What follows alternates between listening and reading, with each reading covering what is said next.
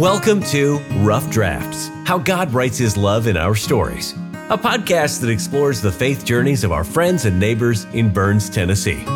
Everyone has a story to tell, and in this podcast, we'll hear powerful and inspiring stories of how God works in the ordinary lives of people like you and me. Our stories are unfinished and perfectly imperfect.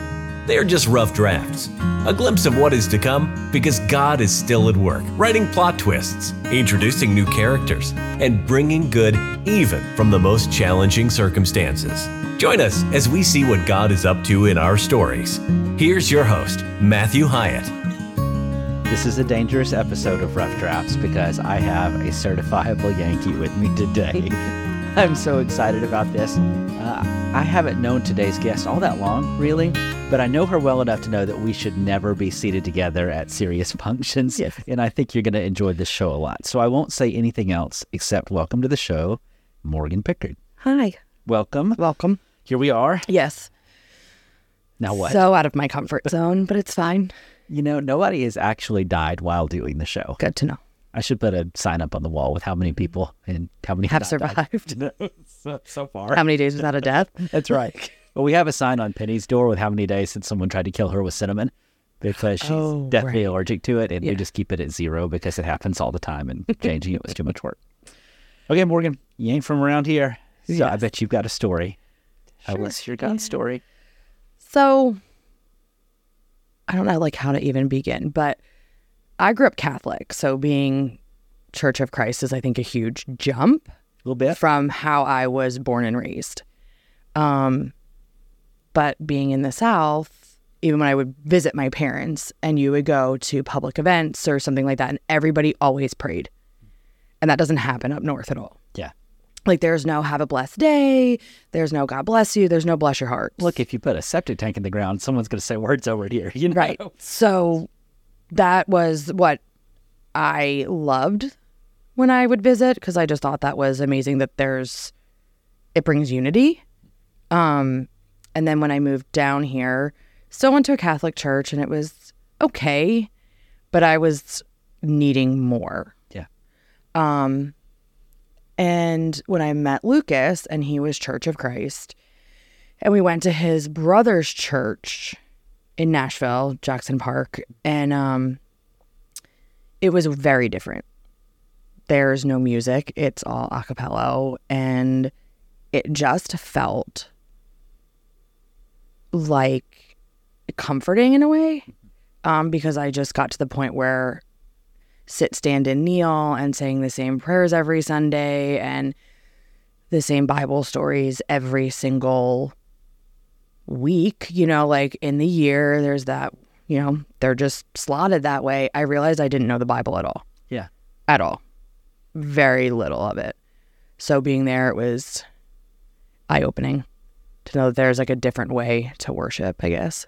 I mean, you talk about two churches that look different when you walk in on a Sunday, from almost every way. That the way the guy up front dresses, right? I heard it described as the smells and bells. Yeah, we don't have the smells and bells. Not at all. The liturgy, the order of worship is different. Not to say we don't have one. It's just it's different. It's so very different. It's not so black and white like that. It's just, I don't want to say, I don't know how to say it. It's not ritualistic in a way, because the sit, stand, kneel and all of that stuff. And it's coming for Christmas Mass. What's Easter Mass. It's the 4th week of this and that. And exactly what story you're going to hear. And those are the only stories I knew. Right. Which is very little, because we didn't have Sunday school. Yeah. At the Catholic church I went to. You had CCD, and it was one night a week during the school year. Couldn't tell you anything I learned whatsoever. And it just, I don't know. I was just ready to get away from it. So experiencing something different. Mm-hmm. You said it felt comforting. What was that like? Tell me about your journey. So I felt God, I felt the Spirit's presence when I was at the Catholic church, and I'll just start to cry when I know it's there. And it was very sporadic, but when we were going to the Church of Christ, it was every Sunday. I just felt the Spirit there, And I was like, so that was a comfort. I think a comfort also was that it was his brother's church. And he knew people and I knew some people. And that made it be comforting. But it was more like every Sunday, like I would just get overwhelmed. Yeah. So that's where, that's Heath, right? Yeah. Okay. Jackson Park up in the north side of Nashville. They've been around forever. A long time, yeah. Really, they have a nursing home next door. That's closed now. Do you really? Mm-hmm. Okay, well, I'm out of date. Yeah. We can't put my mother-in-law there now, which is a shame. But if you go to Tractor Supply, they had these little things you screw in the ground with about a 30-foot lead. Bless it. That's what you can use. Me and my sister-in-law would always say, we'll put you there and we'll wave to you through the windows. But now we can't, so darn. So tell me about like your story. How did you end up where you are today? Where were you? Oh, God. Okay. So born and raised in New Jersey. My parents separated when I was in 3rd grade. Okay. And got back together. Oh, okay. And then when I was a sophomore in high school, I believe, they divorced.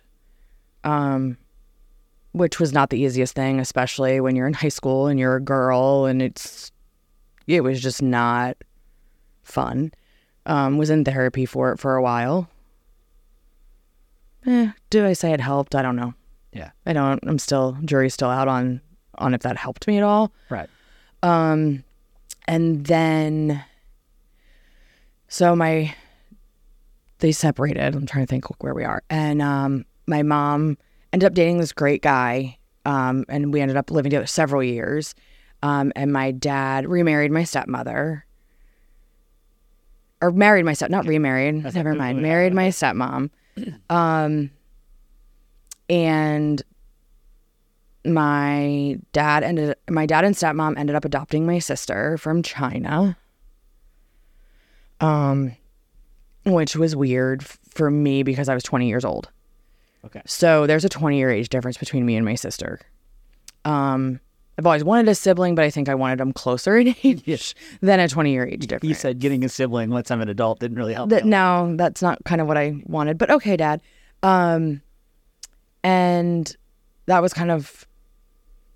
That relationship with my dad got very strained very quickly with my sister being adopted. So I didn't talk to my dad for almost 3 years. Oh, wow. Okay.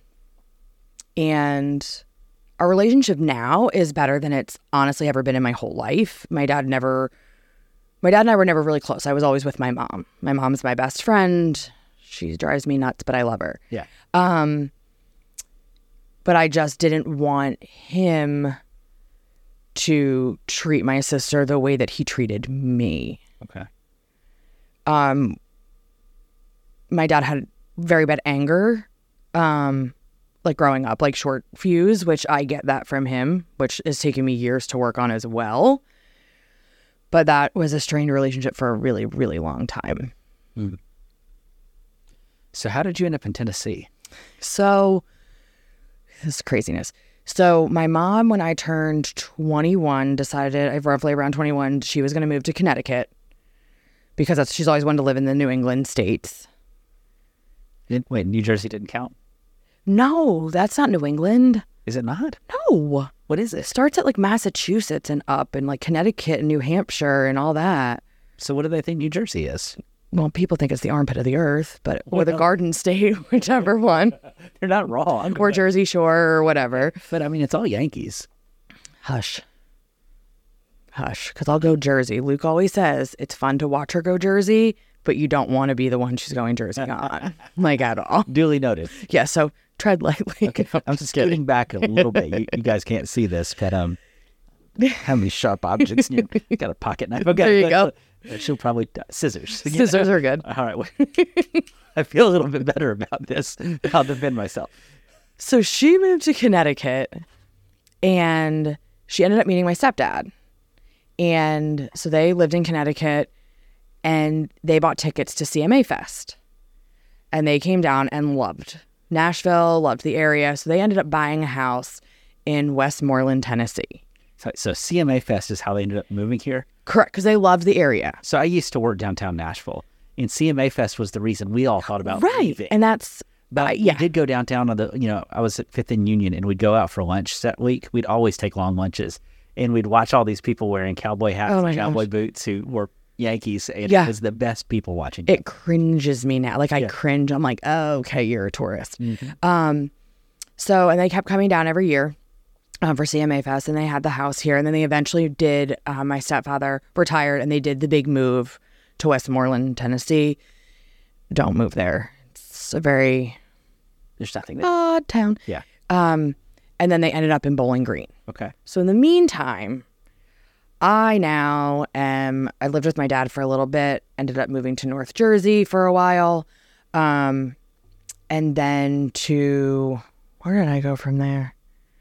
North Jersey. North Jersey. And then I went to Pennsylvania, like around the Scranton area for a boy.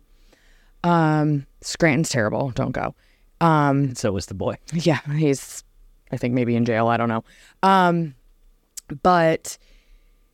then I ended up moving to Connecticut because that relationship didn't work out. So I went to Connecticut because my mom kept her house that she lived in. So I'm now living in my mom's house. And when I was working in Pennsylvania, I worked for ShopRite, which is a supermarket. And apparently the owner's son got my phone number and we started texting. And, next thing you know, I've moved back to Pennsylvania with him. We got engaged, got married. And his family are raging alcoholics. Well, that's fun. Yeah. So got blinded by the beautiful house and, designer bags and all of that stuff. Got completely blinded by it, but went to church every Sunday at a Catholic church. So definitely wasn't feeling, I think at that point is when I started to kind of turn away, I guess, because I was kind of mad because I was living with an alcoholic and he chose alcohol over me. So I said, all right, that's it. I'm done with the North. It has not been that great to me. So luckily my mom's house that she lives in, the downstairs pretty much is like an apartment. Oh, cool. Okay. So me and my 3 cats and my dog and packed a U-Haul, and me and my mom drove with the animals, and my stepdad drove all my stuff down, and I ended up in Bowling Green, Kentucky. Home of Corvettes and sinkholes. And how funny is both my parents, my stepdad and my mom both work at the Corvette Museum. Oh, did they really? Yes. He's a tour guide and she works in the gift shop. How funny. Okay. Okay, so you end up in Bowling Green. Yeah. It's kind of like a new life. We're starting over. Yeah. Totally refreshed. The dating scene is terrible. I don't ever want to date again in my life. It's awful. So I really, truly feel for like our 20-somethings right now who are dating, because, I mean, it was hard enough and weird enough when we were doing it, but that was like pre-hookup apps. Right. Pre-social media, pre all the things. And it's terrible now. I feel so, because I don't feel like it's genuine. Like, you have to go through so much muddy water to find a decent person. Yeah. And I found Lucas, but here's that. But and we think he's a decent person. He is. He's rough around the edges, but he's a good person. Like him. We love him. You love him. I love him. Okay, I love him too. Yeah, I mean, not the same way exactly. I hope not. I'm a little scared of him. If you want to know the truth. Good. He likes that. Yeah. Lucas is my friend who gives me inappropriate notes on my way into the pulpit every time, because he found this stack of like dirty jokes that are vintage. So I don't even know where they came from. A storage unit. I will look down and there will be one in my Bible. And he has this ability to deliver them at the perfect moment. He prides himself on that. He does. Good. He prides himself like waiting for that opportunity to make it so awkward for you. Oh, it's so great. He loves it. So great. I would expect nothing less. So I met Lucas online on Match.com. Okay.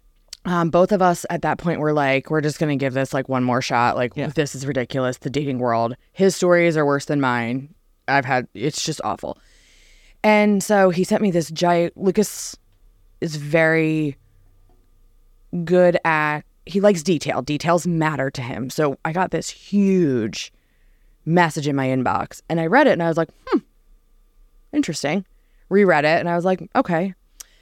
We went on our first date and 13 days later we were married. Okay. So there's that. You said 13 days, right? Days. Like I didn't. 13 days later we were married. We eloped to Gatlinburg. So I'm just going to go ahead and lead with the question that feels like it's the right one. Go ahead. Why? How? Like, how'd you know? I don't know how, but it was different. It was very different. I liked his energy too. Like, I don't know. It was different. And one of the things is he has an extremely good heart. And at the time that we met, he had a foster puppy and he was doing fostering of dogs. And it's just, he's a softie and he's a really awesome person. And just he wears that on who he is. So there was no games, there was no smoke screens, nothing. It was who he was. With Lucas, you get exactly who he is. Correct. And like, if he likes you, he likes you. If he doesn't, he doesn't. Right. And it's kind of amazing. Mm-hmm. I don't know many people quite like him. No. I like him. It's recorded forever. There you go. On the internet. Yeah. I mean, he's a tough guy and, you know, he's a Marine and he's been through stuff that we'll never understand. You know what I mean? So I wouldn't know what it's like to serve overseas. So that changes a person. So, but he's got an amazing heart. And if you're his friend for life. Mm-hmm. I could see that. Mm-hmm. Loyalty. Very big. Mm-hmm. Loyalty to the extreme. Mm-hmm.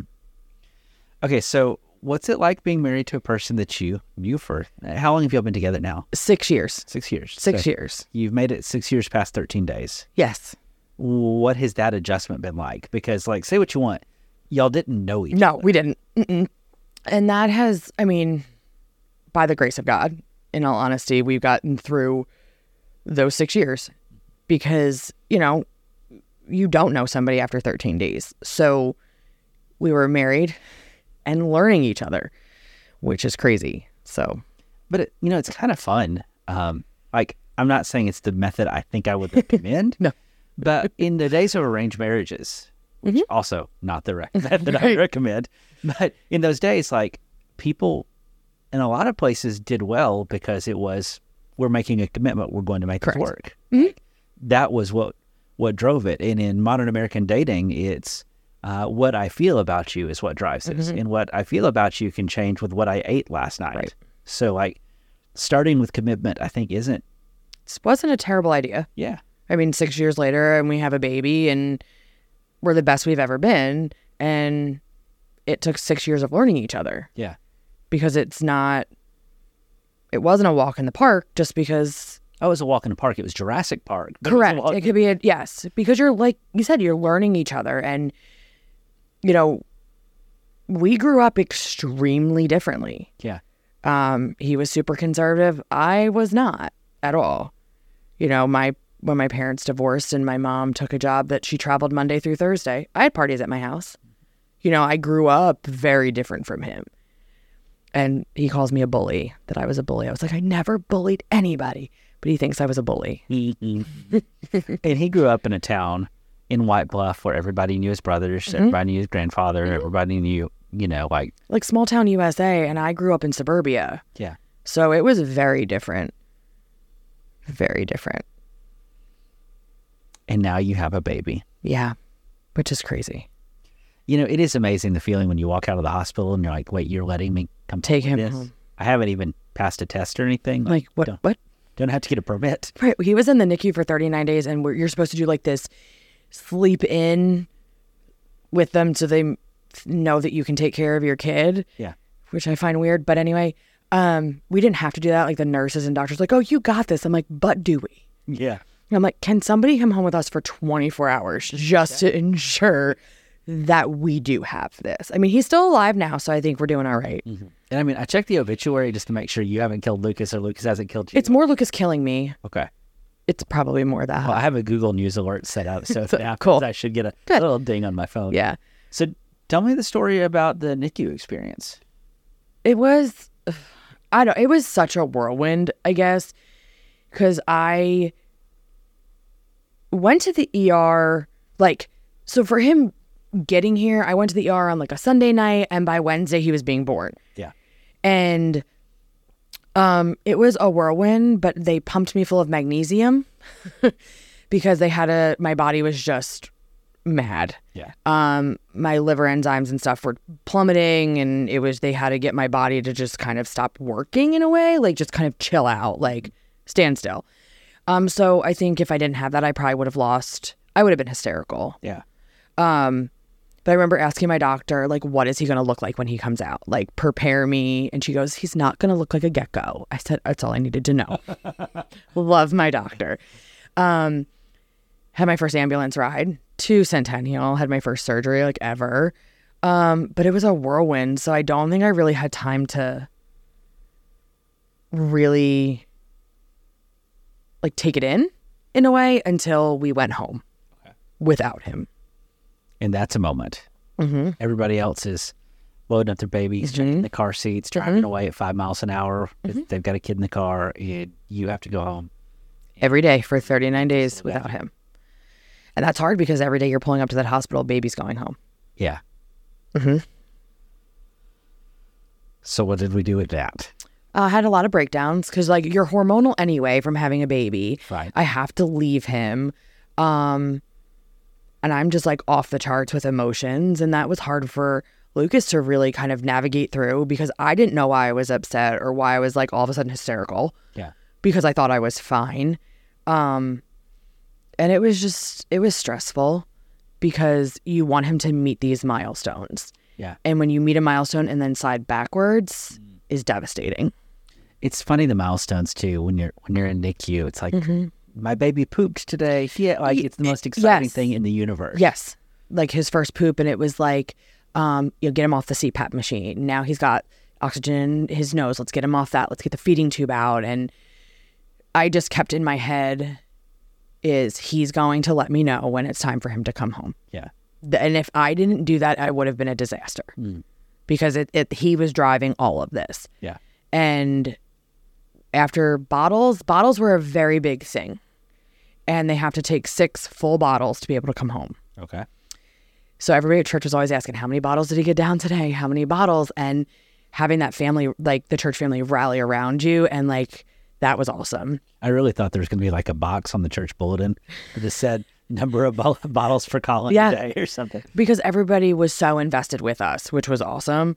And the minute he took those bottles down and then, like feeding tubes out and, car seat test. And we got there, we came to church that morning, he came home and I brought a book. Like, discharges from hospitals take forever. Yeah. Not his. No, here you go. No, it was literally like boom, boom, boom. They were waiting for us to show up. And I was like, I'm not ready for this. It's like hotel checkouts at 11. Right. Knocking on the door again. You're supposed to take forever with this. Yeah. But funny story is that we, when Lucas would scrub in, you have to scrub in every day, and he would leave his wedding band on like the scrub in sink. So after a while, the nurses knew whose ring it was. And one day, a grandmother of one of the babies gives it to the nurse and tells him, tell him, Kelly, that he's known for 20 some years, says you're welcome. We're like, what? Here it was like his girlfriend from 20 years ago. Her daughter named Morgan had a baby in the NICU and had the same HELP syndrome that I did and had to deliver C-section. Really? Yeah, it was bizarre. We're like, what?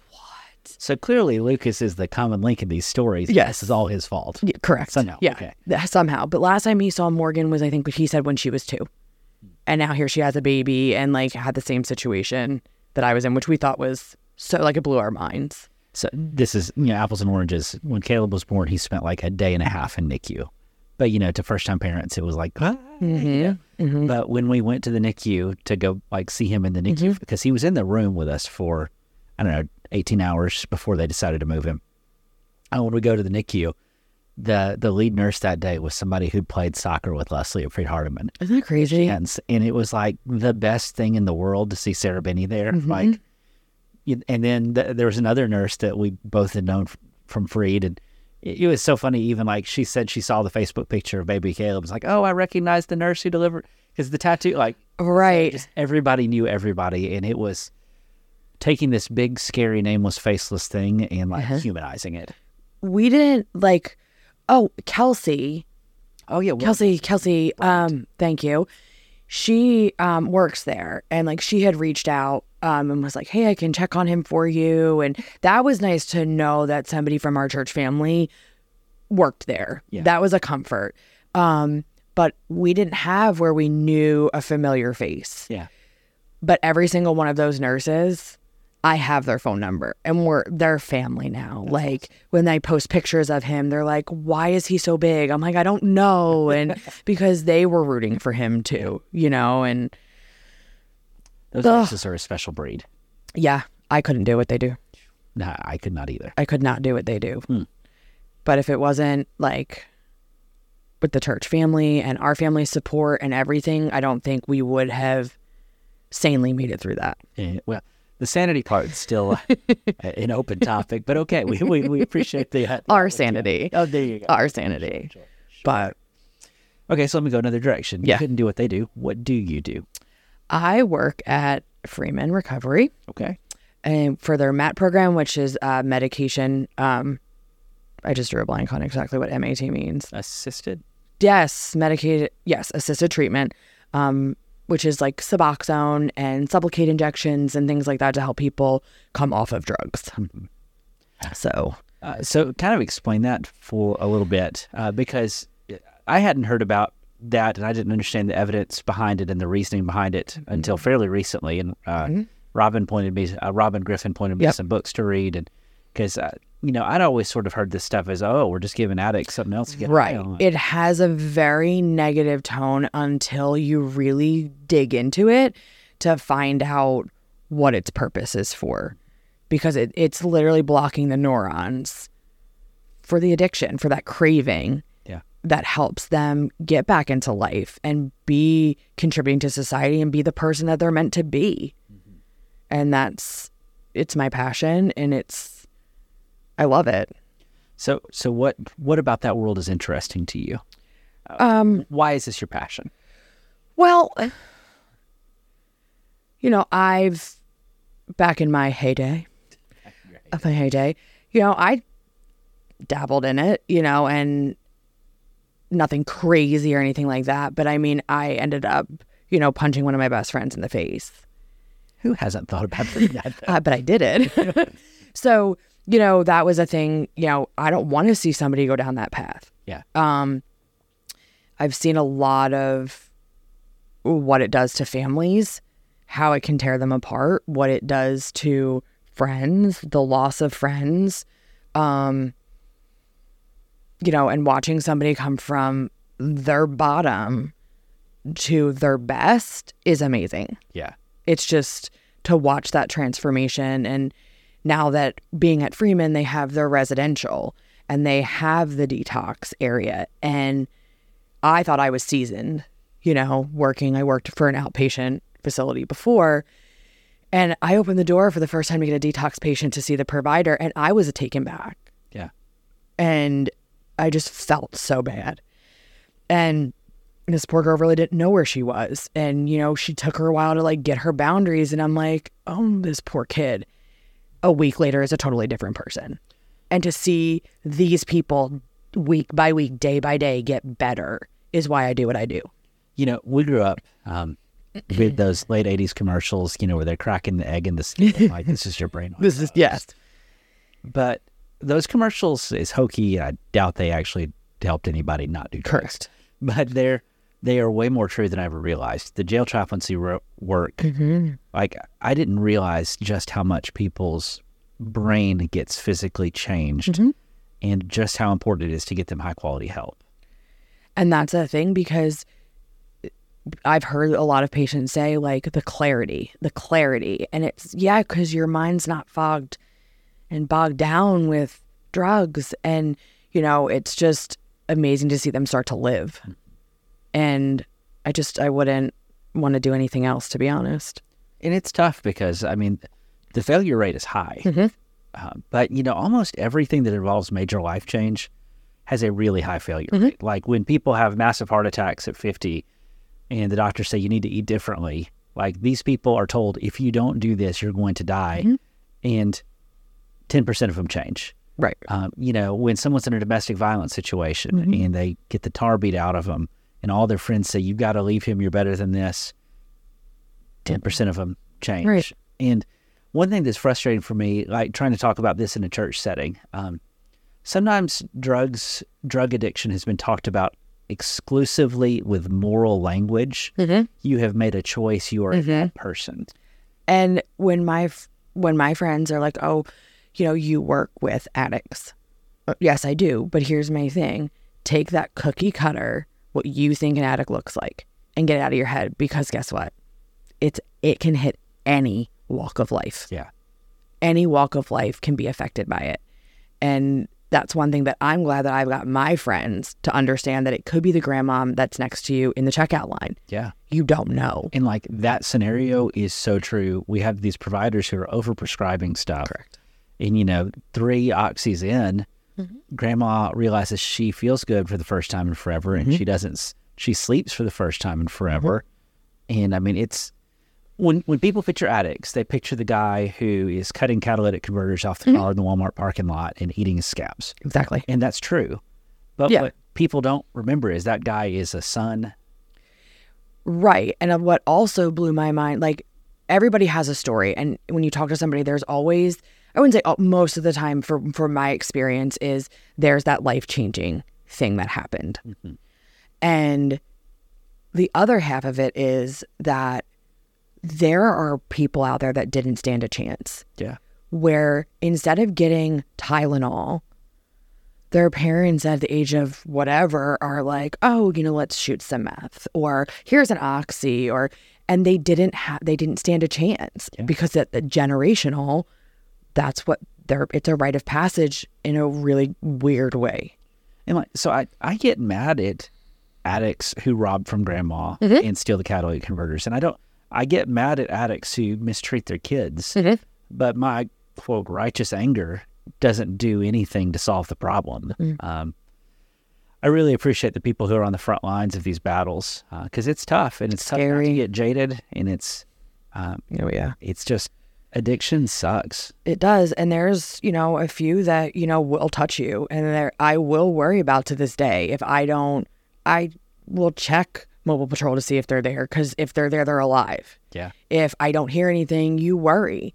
And I've had several come to Jesus meetings with a handful of patients going, you are going to die. Yeah.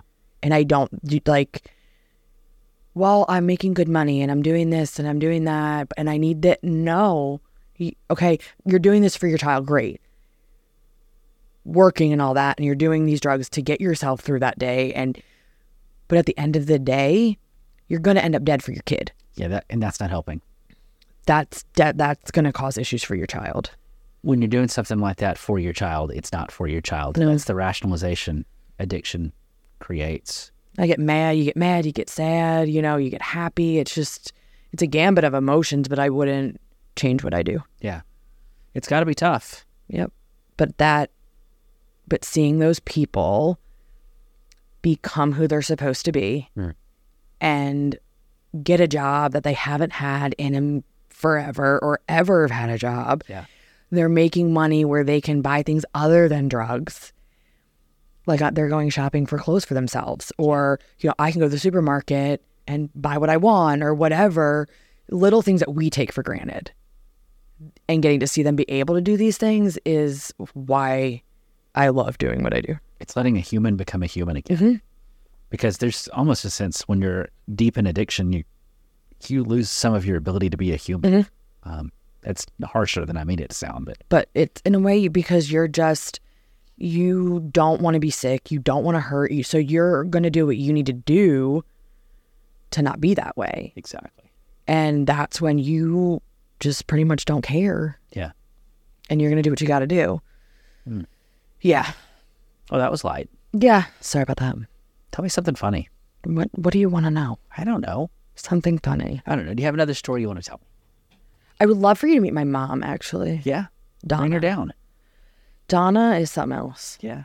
Yeah. She sends me these wonderful text messages, and one that will always live with me is she sends me pictures of the Sam's Club floor cleaner chasing her and I have to let her know that she can walk behind it. Yeah. So those are the text messages I get from my mom. That just makes my days some days, because it's Donna and she's the nuts. floor cleaner is pretty scary. I'm just saying. Yeah, I'm like, you can walk behind it, right? We have a floor cleaner here at church, so you could bring her up here and I could chase you around college ball with it. The scary part is the Sam's Club floor cleaners aren't manned; they're automatic. The auto ones now. Yeah, creepy. I did a funeral not too long ago, and the cemetery had auto little Roomba grass cutters. Luke wants one for the yard. I see how that would be nice. I think it's stupid. They're really expensive though. Yeah. Who needs those when you have a Luke? True. Well, Luke, get some scissors, cut the grass. Right. He does. He takes care of the yard. It looks good. Well, this has been fun. I hope so. It has been. Thanks for doing this with us. You're welcome. Do you have anything else you want to share today? No. Well, I love when we get to share stories that are just life. Like here's life. And a lot of these episodes, sometimes they're like big and bold and like, I was dying. But most of life is kind of mundane. Yeah, and there's been times like that I've been in some really crummy situations and been angry at God, but I've always continued to talk to him and being like, yeah, I'm mad at you. Yes, I'm not happy. Like, why is this happening? Yeah. And Lucas makes fun of me the way that I pray because I don't change who I am or my language. Yeah. But that's me, and God knows me. Yeah. And you're better off to tell God the truth than lie to him. Mm-hmm. And I just talk like I would talk to you. Yeah. Sometimes I cuss. But that's okay. God needs to just know what you're thinking and what you're feeling. Sometimes I have to get my point across. Have you read the book of Psalms? Because Psalms reads like that, Yeah. It's just full of this raw passion and emotion. And I think sometimes it gets sanitized when we have our King James, the Lord is my shepherd. Yeah. Really it's, God, where are you, Yeah. And why? Like, why? But I think every bad thing that I've gone through or difficult thing that I've gone through, it's always been God's for a reason that God had. And I've never had a job where I felt like I had a purpose. And I think all of it kind of led up to me doing what I do. That's super cool. Yeah. God is good. God is good. Well, Ms. Morgan, thank you for your time. And friends, thank you so much for listening today. You know where you found this show, so I hope that you'll take just a minute or two to maybe leave a rating so people won't think it's totally weird. Maybe like these people aren't hostages. They came here of their own free will. Help clear that up with the police. We'd appreciate that too. Until next time, I can't wait to hear what God's up to in your story. Thanks for listening to Rough Drafts. Be sure to subscribe so you don't miss a single episode. While you are at it, help us spread the word by leaving a rating and review. Until next time, let's keep looking for how God writes his love into our stories.